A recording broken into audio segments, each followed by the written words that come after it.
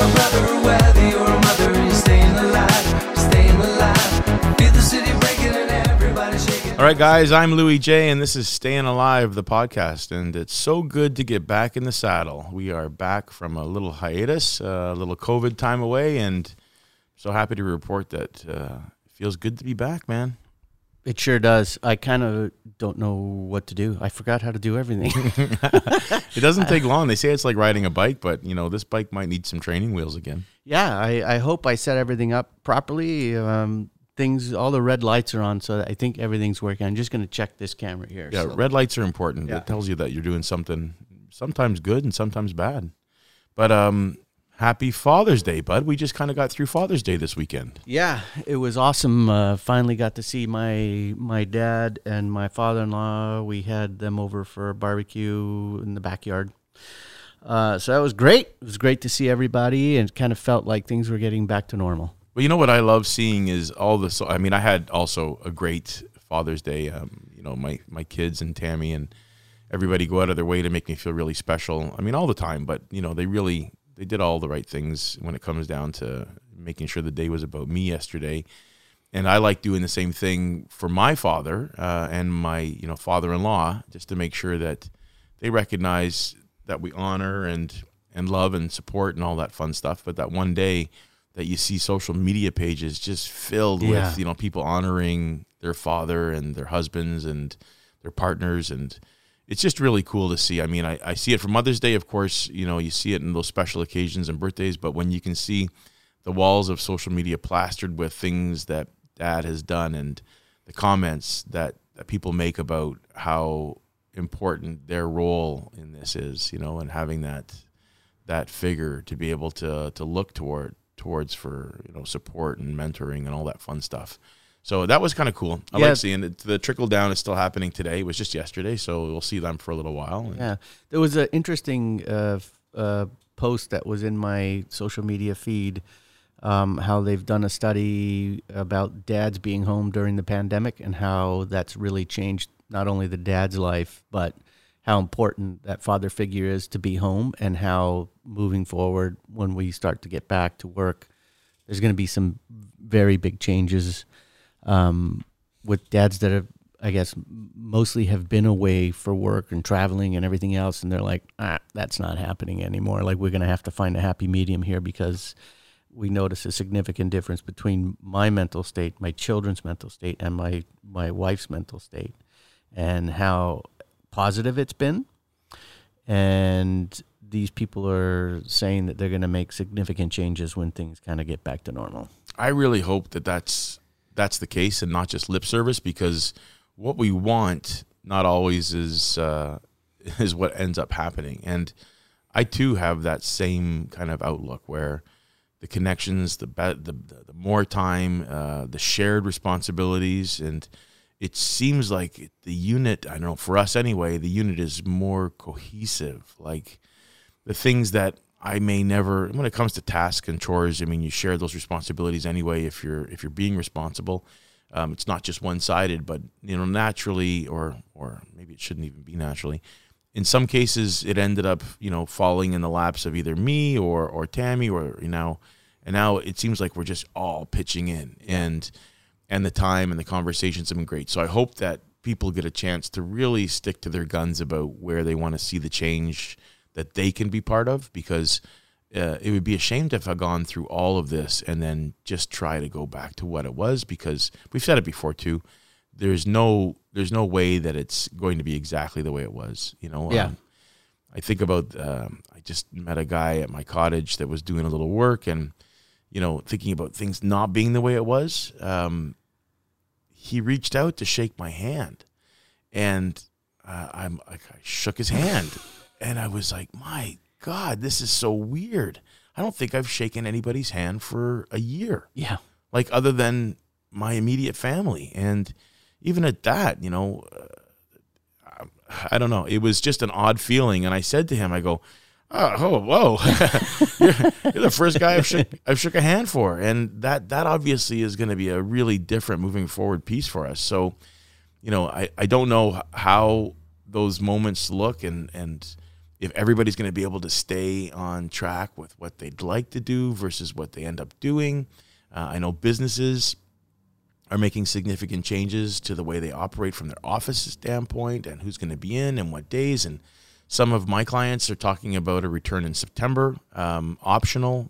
And so, all of those little moments are going to have people finding that they're going to be challenged with these nuances, like just a handshake. Mm-hmm. It was a big deal, So let's see how that all unfolds. But, back to Dad, it was very cool to see a number of people talk about what you mentioned. Yeah. And that the family unit has really, in a lot of cases, taken the priority seat as opposed to, work first, work. And I think we all recognize that is just not where we want to be. Mm-hmm. I get being driven, like, trust me, being an entrepreneur, and I'm jonesing. I just need a project that I can bring to life because that's what you do. That's what I do. And that's what I love doing. And, and I see a little business opening down the street and I'm like, yes, there's something new coming. And even if it's not in my wheelhouse, I'm not interested in the product or the service or whatever. I just like seeing things grow, and I like the development of stuff. And I like, the families growing in as a unit, the relationship stronger, the business, we always are looking to tweak things. We did a really cool initiative in the last month that we've been planning for years. So I'm chomping at the bit to keep on building and to make change and to perfect the machine or tweak it along the way, So that's my personality. I think that there's going to be tremendous opportunity that comes of it as a result of all this. So one of the pieces we just did, as the retail shop Cabin, we launched our Crate Club, and that's if you don't understand by the name, of course, it's a subscription box club, and that's familiar to a lot of people. You know, it's been in the works for a long while, and we thought, what better time than right now? I mean, we've had an increase in people having the ability and the knowledge to go online and purchase online. So it's now becoming second nature for a lot of people, and first nature in a lot of cases, where they don't even want to go to stores anymore. Certainly not at this point. Other people, of course, are they can't wait for everything to reopen in full capacity, and I get that too. But we wanted to offer something that we could bring in store, but at the same time sell in the world of online sales, because, not to say that we're interested in selling anything. I want to create really cool solutions. Right. And so this box subscription club, this Crate Club, we called it, is a chance to do that. So we launched that just for Father's Day. The first box was Father's Day related, and it was awesome. Like, the subscriptions came in right away. It was overnight, where people were excited about it. They loved the look and feel, the marketing materials for it. A lot of thought went into it, and my goal was not to make a boatload of money off each box. My goal was to get people to be really excited when they open the box. Right. And so I'm willing to, on this side of it, do what, a lot of entrepreneurs would never think, but I've taken deep cuts to the margin to be able to make sure that when people get this box, they go, are you kidding me? Like, all of this is in that box for this? And, if you're doing a one-off subscription, a one-off box, we priced it at $110 Canadian, a small delivery charge, but that box is filled with like $190 worth of product, like retail. So you're seeing a significant discount. But for me, it wasn't like, let's make a lot of money off each box. Let's make sure when people open the box, they go, wow, like, this is really worth it. Mm-hmm. So individual boxes sold out, which was awesome. I loved seeing that. I didn't know what to expect. So you put a... Did you cap it at a certain number? Well, we didn't cap it. We said we would refill as we went along, but we did enough to say that we refilled once and then got to the date when Father's Day came yesterday. And by Saturday, that inventory that we had prepared, that second round of refreshing, was sold out. And we did a lot of curbside pickup. So people just came to pick up. And of the one-off boxes that were sold, we had about 50%. In addition to that became subscriptions.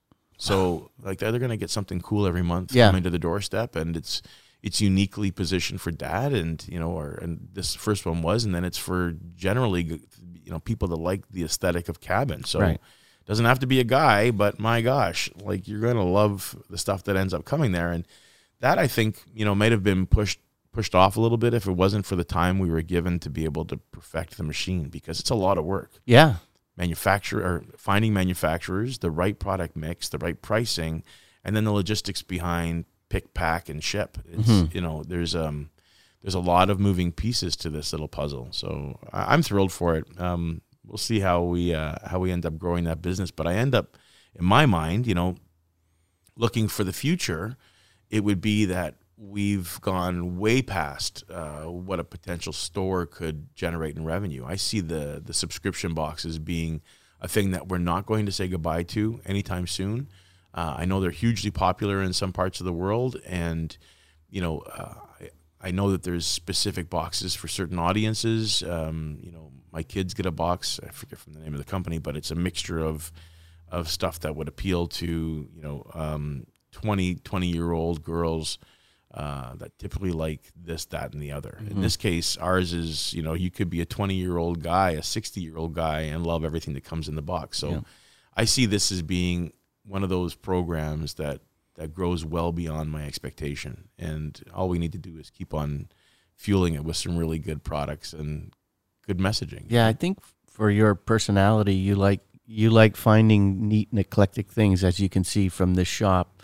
But I think this is really going to put you in a space now where you're like, I have to go out, and because you love doing that stuff, doing the research, going to places, going to New York, finding all these unique things. But I think now, knowing that there's a subscription base, it's like you've got to step up. You've got to perform now and really knock it out of the park, which is what you do. Well, thank you.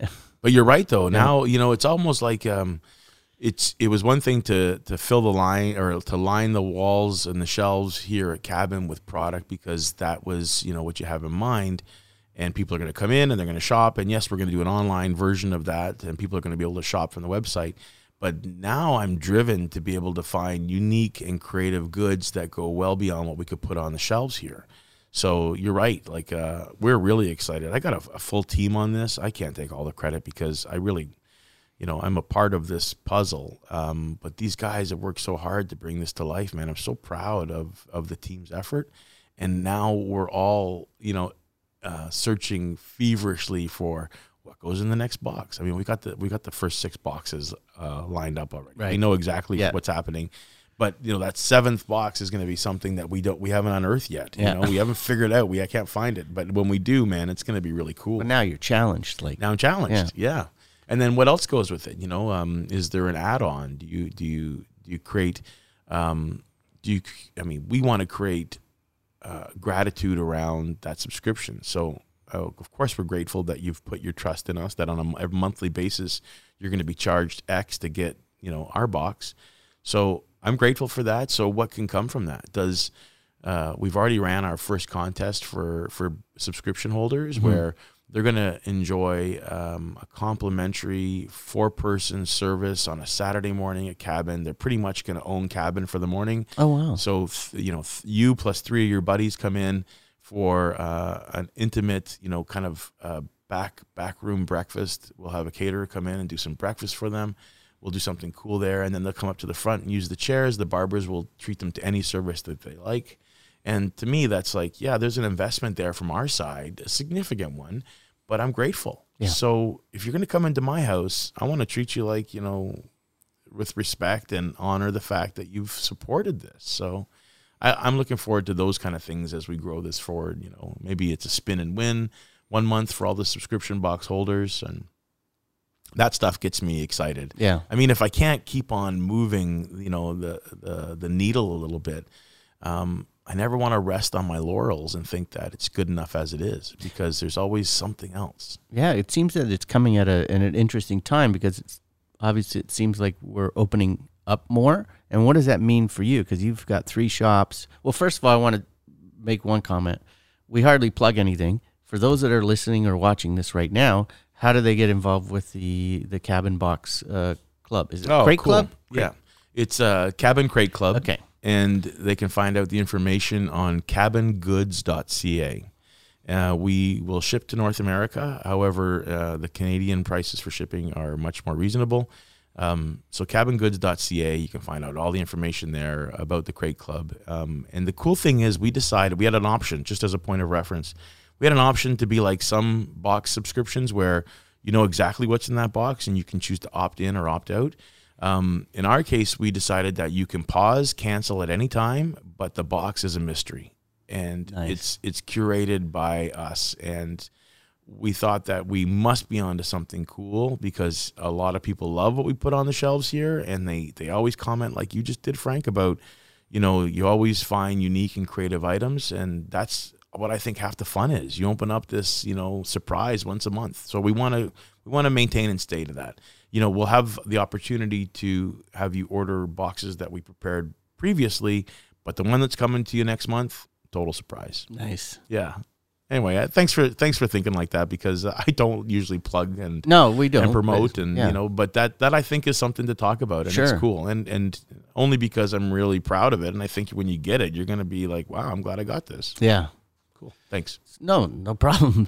So moving forward, you have 3 shops, obviously been closed for longer than a year. What are the next steps for you and how are you being informed and what is your, as an entrepreneur, like how do you tackle what's ahead, which is, there's a lot of theories out there, what's ahead in our futures, but for you personally, you know, what's your strategy right now? Well, yeah, I'm informed just like everyone else. There's no advance notice to any of us out there. So actually, I'm informed often when I get a text or an email from a media outlet, like a news channel that says we want to interview you because of these comments that were said today from a political, you know, leader. In our case, Let's step back. You were just recently on CBC News. CBC reached out because there was a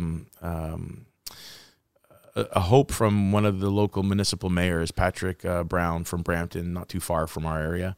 He's part Peel, his region's part of Peel, so we all get lumped into some kind of group together. But he'd really been pushing hard for personal service environments like ours, like this barbershop, to open sooner than was promised, and that promise was July 2nd. So, and his argument is that number one, they've always been highly regulated, and protocols have been in place well before COVID. There's never been a trace back to outbreaks in personal service environments, and we can control the speed, the time, the capacity. The other part of it too is that we are in such a steady decline for case numbers daily that we mitigate risk. So we're in a place where risk is mitigated. So let's move this forward. Let's get these guys back to open because we have suffered the longest lockdown in North America. And personal services has been really, I think, the biggest hit next to musicians. I can't forget those folks, as well as, gyms, restaurants. I mean, restaurants in a lot of cases, not to suggest that they've made it's easy for the restaurants because they've had to make some really significant moves and investments too. Yeah. Investments, and it's not what it was. But I know some restaurant owners that say, we did okay. Like, takeout's been kind of our blessing. So they had takeout. We had nothing, other than online sales for products if you had them. But most barbershops don't have a product mix like we do. So his point, to the provincial government was that we should get these guys back open. Let's move this forward. And, a point that I made in an earlier interview was what you're doing by keeping us locked down is you're really growing a gray market or an underground economy. Because when push comes to shove, these professional services workers, barbers, nail techs, hair salon, hairdressers, color techs, they are on a significant reduction in wage, like a lot of people, but add to it that a bulk of their income comes from tips, and you can't have that without seeing people. They certainly can't sell their products online, so they've gone to doing backyard cuts, garage cuts, kitchen cuts, whatever you want to call them. And now, they've put themselves at risk through the height of this when people were in the thousands of numbers a day. And they're getting calls from their customers and texts and whatnot saying, come to my backyard. I'll pay you a premium, and when push comes to shove and you got to put food on the table and you're at a deficit, you're going to do what you need to do. So, but they're also, we don't know if they follow the protocols like you've had set up here prior to being shut down. Well, that's the thing. Now they're putting themselves at risk. They're putting the customer at risk. There's no tracing. There's no conversation around that. Nobody wants to be found out. So it really is underground. With any luck, the providers, the barbers and hairdressers have, really pushed forward their safety protocols, but there's nobody regulating it. There's no management of that. So come on, when it didn't take long for everybody to look around outside in the last month and see all these haircuts. Yeah. It's like when you got a good looking haircut, there's somebody that cut it, and chances are it's not your partner or wife or your daughter or son. It's somebody in the field. So, it's starting to look pretty bad that, when you're regulating it over here, you're preventing the shop owners from opening the shops and actually, getting money back in the till. I've said often, it's not even about profitability anymore. It's just about making sure you pay all the bills. Right. Not to mention that underground economy doesn't contribute to our tax base. The other thing it doesn't do is it doesn't allow the shop to make money back to pay the loans that we've taken out from our government support. And granted, very grateful that those things happened and those relief efforts were made available to us. Not everybody qualified. It wasn't easy to get, but for those of us that did get it, that window of payback hasn't been extended. It's the date. You have to have it paid back by this date, or the interest charges and then the penalties, and then the forgivable piece of that goes out the window. And so now when we've got less time to perform, to actually get that money to put back into somebody else's pocket for money that wasn't used for anything other than survival, you're now like, come on, man, we really got to get back to work, and we got to do it safely. And, I'm going to leave that to somebody that asks the barber to come over and cut the hair out on the deck. No, that's not right. So anyway, I was grateful that CBC had called up and said, what's your position on this? And I've been fortunate that over the course of COVID, I don't know, there's been maybe 10, 12 times for me to be able to get a chance to have a voice for small business. I'm grateful for that. I think that they must recognize that I have an opinion, and it's not about complaining and yelling and screaming and telling everybody how bad of a job they've been doing, because I don't really feel that. I think there's been some missteps along the way, but I don't feel like they've, navigated us completely into disaster. In some places, yes, for sure. And some decisions, like, what did you do there? But I never find that complaining about it really gets you anywhere. So I like taking action. And as a result of that, I've been planning, what does this look like for us to come to July 2nd? Are we ready for it? What do we change? And that's the official date of opening up for you guys? At this point, it's really within 2 weeks. So that's, a really good sign. Now, I don't want to be... No, I know. I don't want to count my chickens because we've had that happen before. We went down that road, and then there was a reopen promised, and then within days it was snatched away. And, that really put a tailspin on this that made it not good for a lot of people, us included. But no, to your first point, Frank, asking the question around, what's next, I'm anxious to get the shops open. We've remodeled, not physically, but the business operation. We've taken the time to make sure that our protocols and our operating procedures are in place, so that when we bring on our new teams in this new environment, some of which we won't even know what they look like until they get a chance to take the mask off, and if and when that happens, we hope we made a good choice. Mm-hmm. Because who knows? But the point there is that we had a chance to kind of rejig all the things that we thought were wrong. Cash procedures that could have used a little help. Just overall the amount of times we train our team. We sit down and collectively get together as a group to talk about, how we can make improvements to the shop. So that's, number one. So prepared for a very busy reopen, get the team's mental capacity up and running, because they've, in a lot of cases, been on, like everyone else, vacation, where the schedule's not the same. The demand on the body's not the same. The demand coming back isn't going to be a slow transition. It's going to be like a tsunami that comes back for 3 or 4 weeks. And you also can't expect your staff to be working That's right. 14-hour days just to make up That's right. because you're so booked. Like, it's a balance, right? Well, Like, and yeah, that's where people kind of make the comments, and they're gracious comments. They're not like I'm criticizing the comments, but they really don't know. Like, you guys are going to be slammed when you get back. Well, who does that help? You know, from my perspective, yes, it would be nice that the cash register is ringing, but at what cost? yeah. You know, like I'm going to have a guy over here that's now on his 8th or 9th hour and using his hands or her hands and back and legs and feet and all that stuff. And you know that we need to transition that in so that it's responsible. It's respectful because it is a skilled trade profession that requires, you know, some physicality. It's not like they're running marathons, but after a day on your feet for 8 hours, you know, And arms being up. right. Like, they're so used to it yes, over time. But I time. mean, when you get back. Well, now, and it's not like we've been out for a couple of weeks. We've been out for a year and a half more.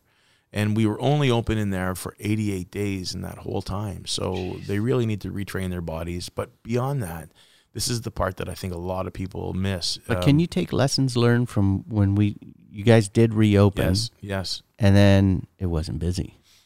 We are taking a big lesson. We're taking a step back for expectations. We have a little kind of window as to what that looks like. And we had that 3 weeks of just constant go. And then people were afraid to come. And the numbers were kind of moving all around. It was, we're open, but we're very cautious. And so they didn't. They got their haircut, and then they didn't have to wait, you know, for another 3 or 4 or 5, 6 weeks, whatever it was that their regular schedule was, even longer, because they're okay to go without. So we were quiet, like, and then all of a sudden, what do? You know, we just ramped up. We put products on the shelves. We got people standing behind chairs, you know, waiting happily, Ready for Christmas to come. Yeah, and Christmas did not come. So we had to be creative and inventive in the way we operated there, just to make sure that, you know, we could keep the doors open. Because all of a sudden, just because the doors are open, everybody's got their hand out again. The landlords, utility companies, you know, the insurance, the blah, the blah, the blah. And, you know, we weren't making the money. And so you kind of like, you know, that was like a really bad tease, you know, as to where things could have went. So we know that coming into it now, that's an expectation. We also recognize that people's psyche and their approach to this has changed. Vaccinations definitely are, in my opinion, and it's only an opinion, are the way out. You know, I'm not suggesting that if you don't like vaccinations, you don't have to go get one. Don't listen to me for that.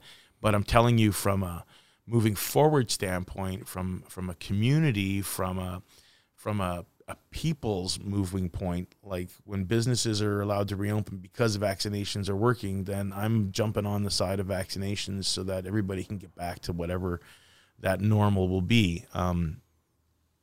For me, beyond that, you know, just in reopening the shops, I expect that we'll do that, you know, peak and valley, and then we'll get back to a peak, and then we'll moderate it, and it'll be somewhat steady as you go, which I'm looking forward to. Steady as you go is nice because you can manage things a little bit, you know, with some insights and some foresights. And one of the foresights that I have now is that we need more cabins. I need more shops. I need, from a personal standpoint, I need to build out more of these environments, especially now because guys, you know, I'm talking about my staff's mental capacity and where they're at, you know, from how they approach things.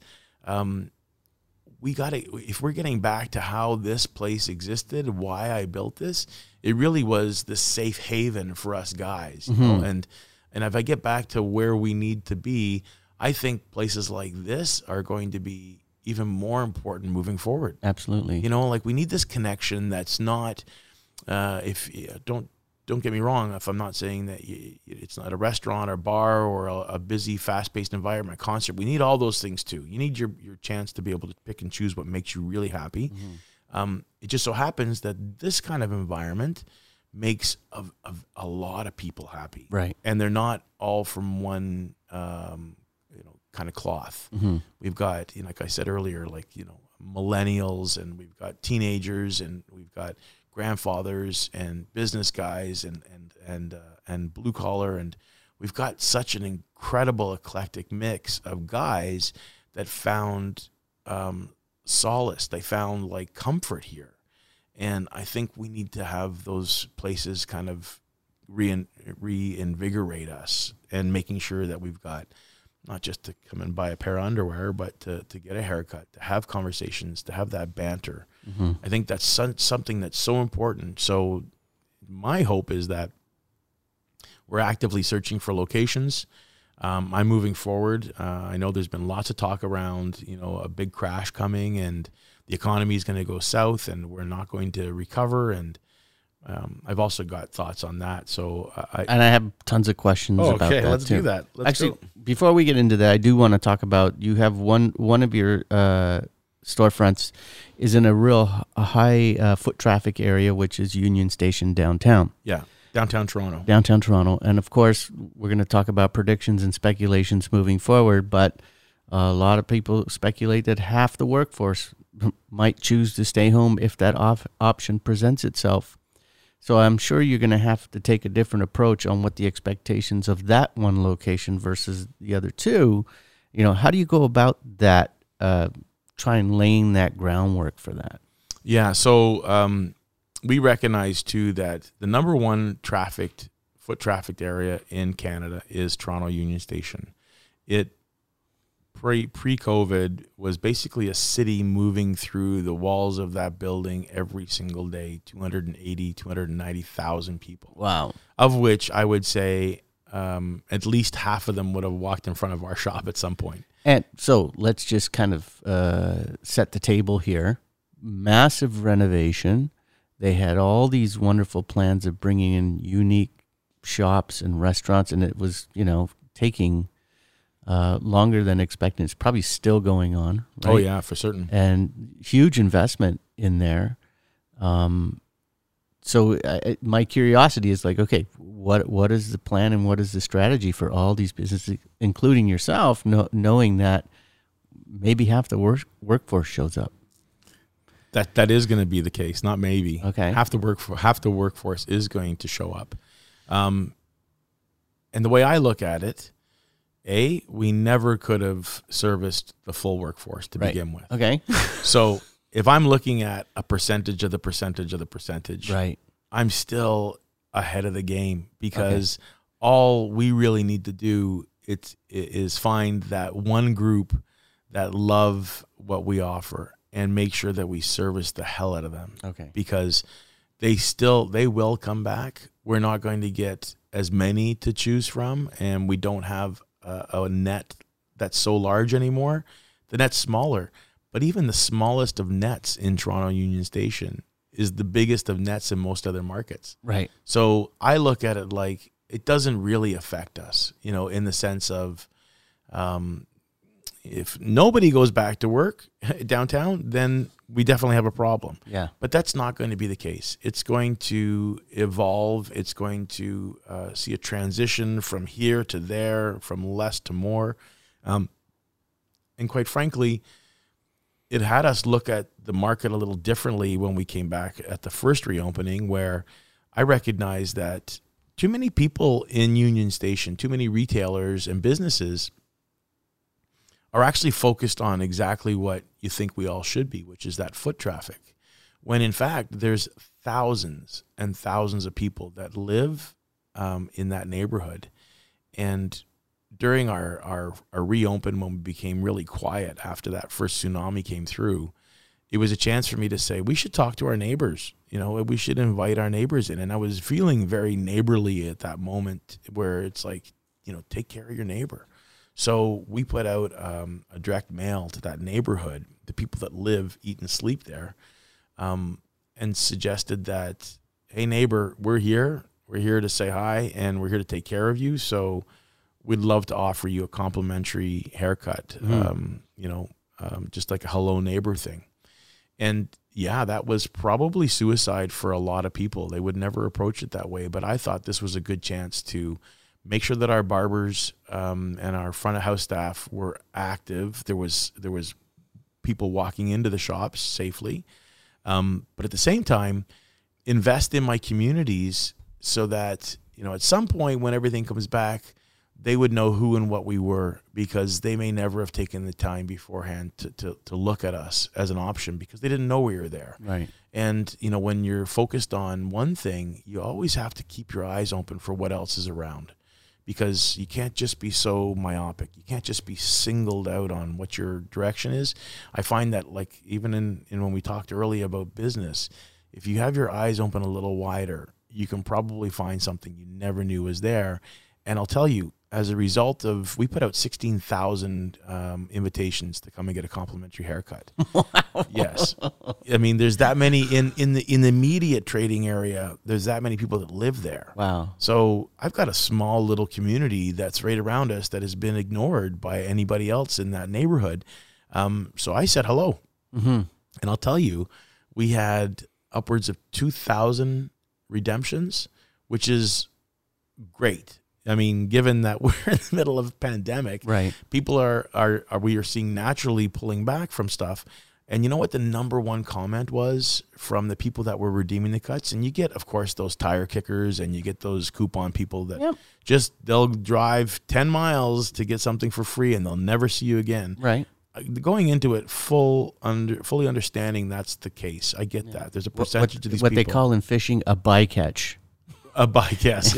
Yes, exactly. Right? By the way. You're targeting a specific species. Right. And sometimes you might get, something over a little bycatch that's Right. not what you're intended to, but they go Right. back in the ocean. They go back in the ocean. And that's exactly what it is. I'm going to use that from now on.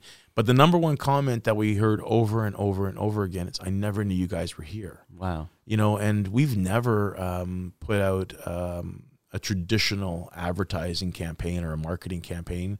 We've we've relied almost entirely on word of mouth and referral. And community too, right? Community's huge. I mean, that's how we really get our message out there. But we don't take out print ads. We don't buy sponsorship. We don't do what everybody else typically does.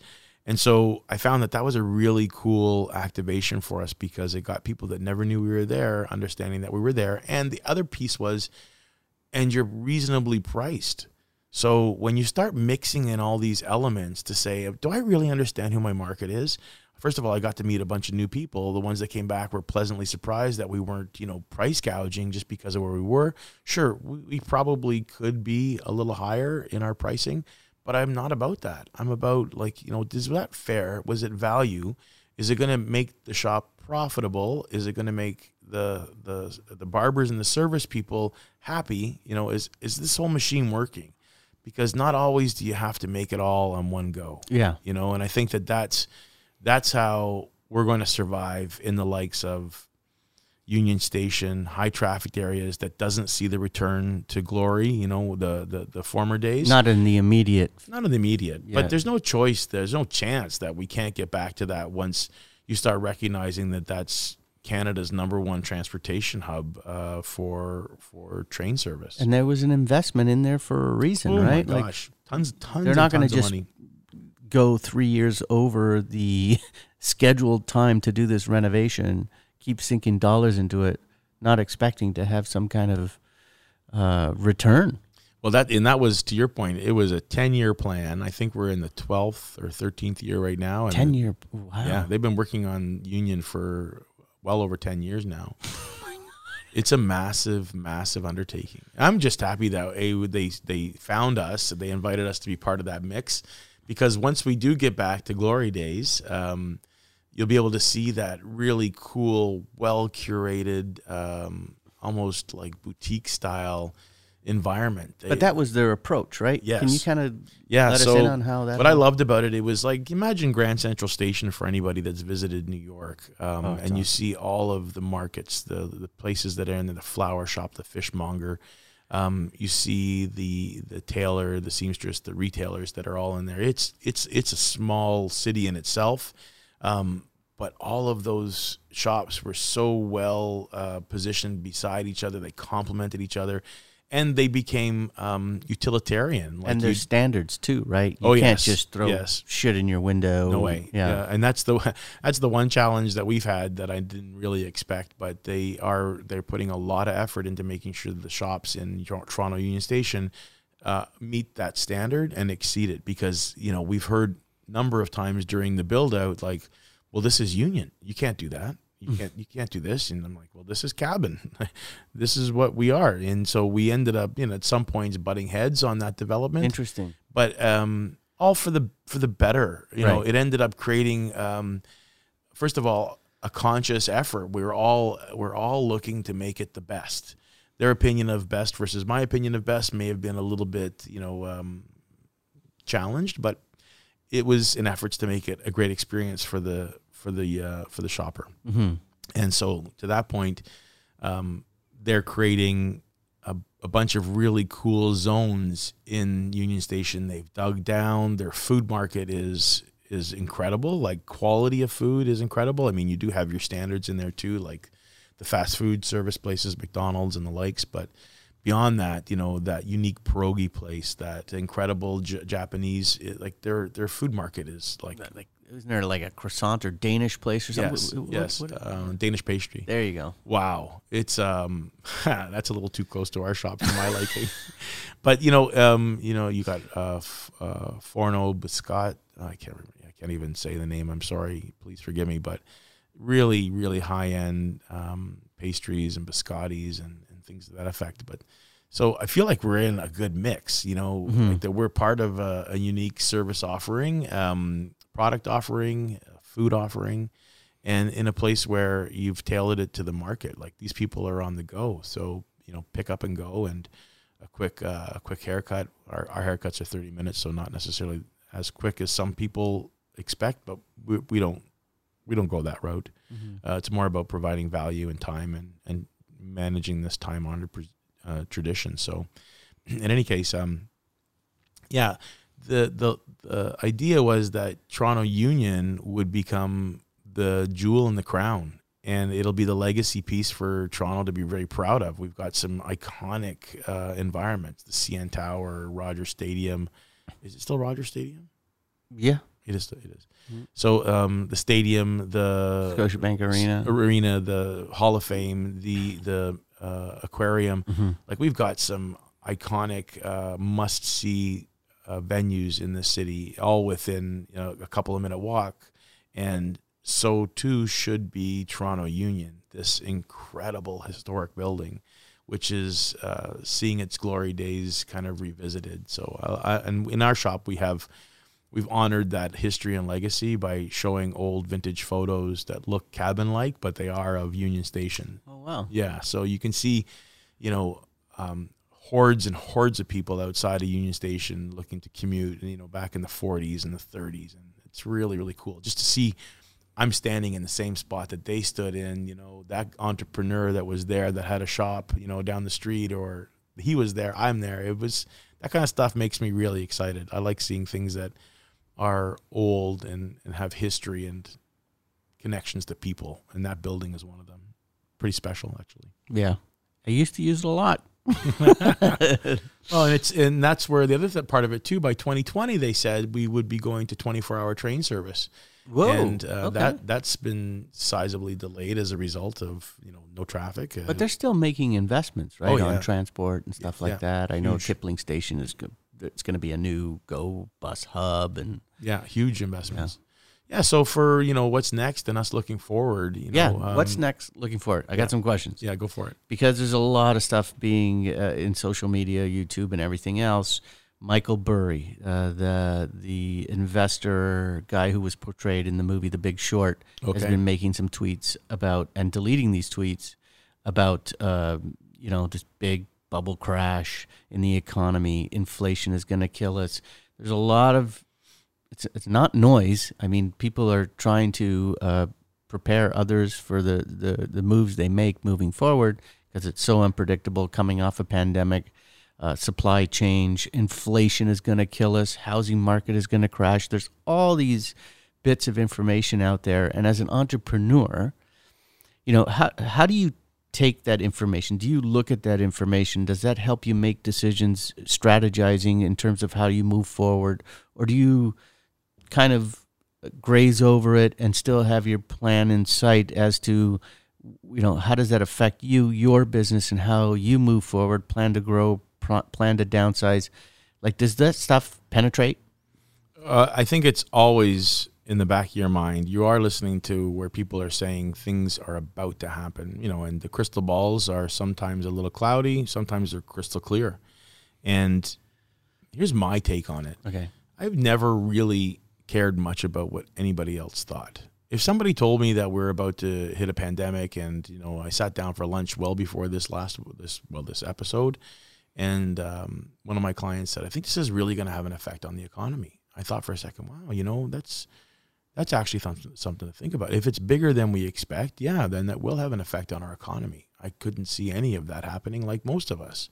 So I typically don't listen to the noise about what's the next trend and how are you supposed to invest and what are you doing to protect and are you going to be able to manage? Do you downsize? Do you upsize?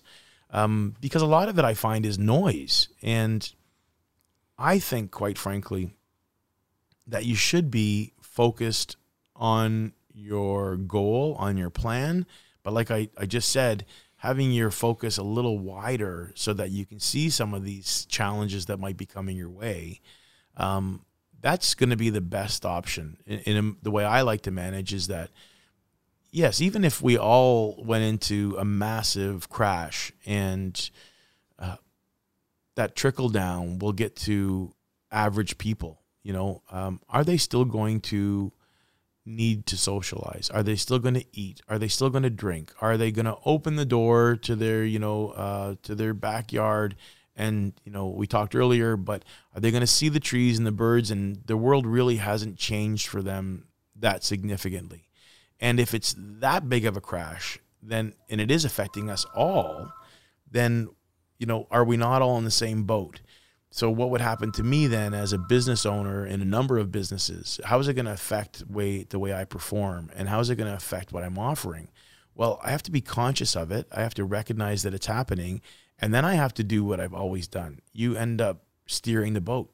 So does that mean that if the market crashes and we're all pinched for money and we don't want to put our hard-earned dollars or our now non-existent dollars into, things that make us happy, we're not spending socially like we used to, then does that mean that we adjust prices? Does that mean that we create another offering that can make it more economical for them?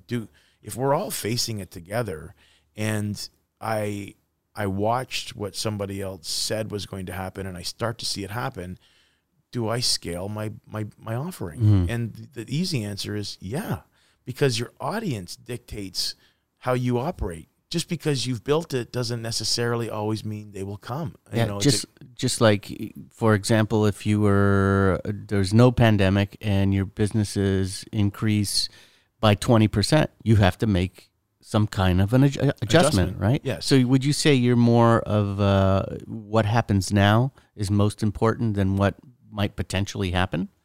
Well, I think I've always said you have to be a bit of a futurist. Right. You have to see, where you're going to get there, but you don't have to necessarily navigate to the degree that some people do, in my opinion.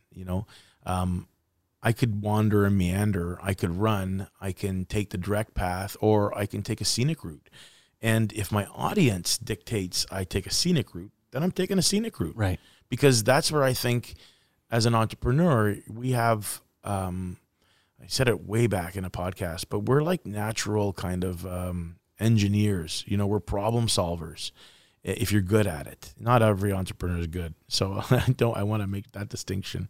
Just because you're doing it doesn't mean it's the right thing for you to do. And maybe you want it more than you actually need it. And, so I like to look at trying to predict what my market needs. And if I see that the behavior of my market's going to change because we've all lost our jobs, or there's a potential that our house is going to be taken and we can no longer afford the luxury vehicles, then how am I going to service that change in my audience's kind of makeup, what they're doing, how are they operating? Just like Union Station not having the traffic, it's perfectly fine. When we get to the point where it has no traffic, then we need a different business, Right. altogether. So what do I do to save that business? You know, do I consider potentially changing the service offerings? Do we do mobile? Does it become a marketing ploy at that point? And we now have vehicles out visiting locations in people's offices. Do we tag that along with a massage service? So do we do hair and massage, and we can do a wellness day at the office? Like, to me, it's like the opportunities are endless if you know who you're trying to service, and who you're trying to service has changed as a result of the financial market. Then make sure that you've created a solution that's going to get them really happy, you know, and going to take care of their needs. And does that mean a $50 haircut is out the window? Is it $25 now? Or is it that you, being part of our community, can you receive a 2-for-1 or something like that, you know? And not always is it that people stop spending when they're challenged with financial crisis. And in a lot of cases, I think you'll see in a lot of environments, people spend more. They just don't spend it on the things that you would expect. Right. And I'll give you a good example. People that are really challenged with finances tend to buy things that are well beyond their threshold for pain. It's an insatiable want. They buy electronics that they can't afford. They buy pleasure sins that they can't afford. Cannabis, cigarettes, alcohol. You know, those are all unnecessary, but those are where the money goes to. So, you know, not always are the times when you're financially challenged are you actually spending in a place that makes the most sense. Right. So we're creatures of habit. We like to be pleased and we like to feel good. And, you know, to that point, a product and a service like what we're offering in this case, I think we'll always have a chance to be able to make it into the hands of the people that want it the most. But I think from a business standpoint, you end up looking at what can you do to scale it to serve the audience the best. So you have to have a bit of a future hat on. You don't have to be, like I say, so focused on how to get there. You just have to know where you're going. Right. You know, and so if you're talking about investments and, you know, what are people going to do? Well, what about my financial investments? Like, where am I going to, do I have to liquidate now? Do I hold on for the long haul? And all I know, and I don't know a lot about it, is that anybody that's ever sat down in front of me talking about financial investments, look for the long future. Right. And it'll always have a way to kind of correct itself along the way.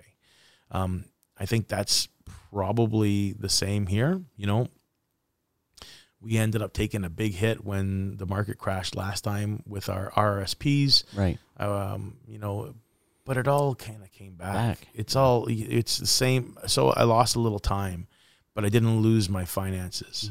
Some people, you know, invested in higher risk and lost everything. So that's about where your threshold is. Right. High risk, high reward, slow and steady always wins the race, or so they say. So I look to those kind of things as being, where's the future going to be?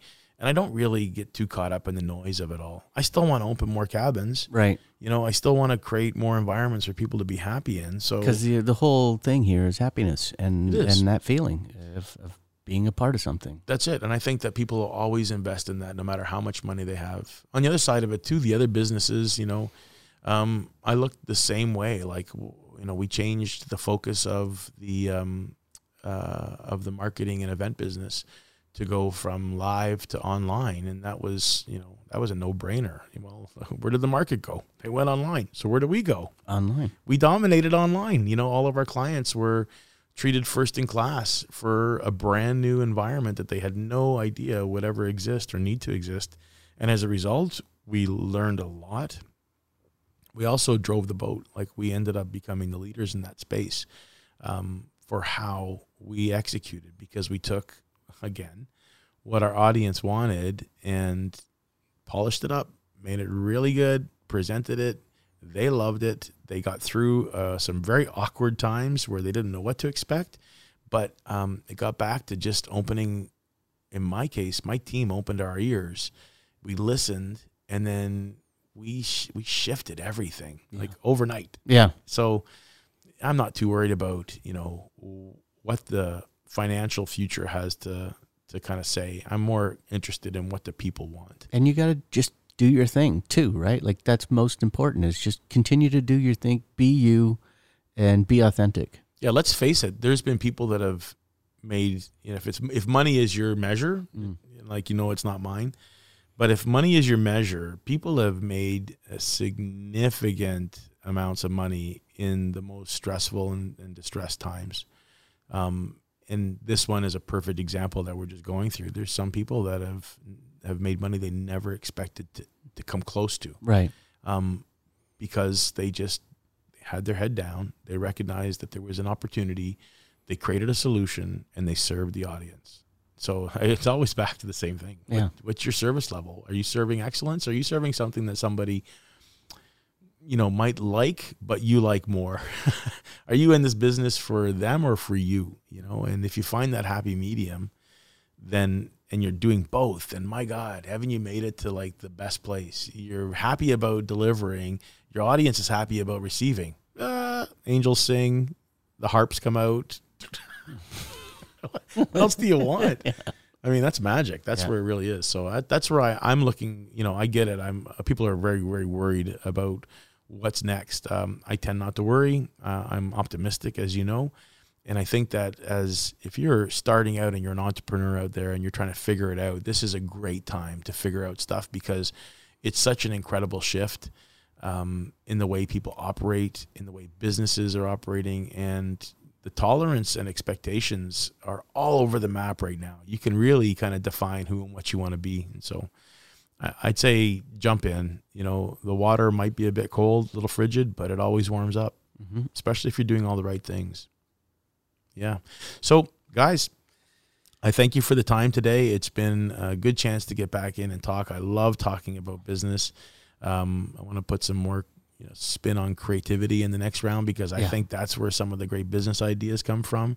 So I'm looking forward to the next podcast, and thanks for spending time with me today. If you liked the content you heard, then please hit that like, share, subscribe, any of those buttons, because that means something to me. It certainly is an indication that we're on the right track. So please do that, guys, and have yourself a great day and stay safe. We'll see you soon.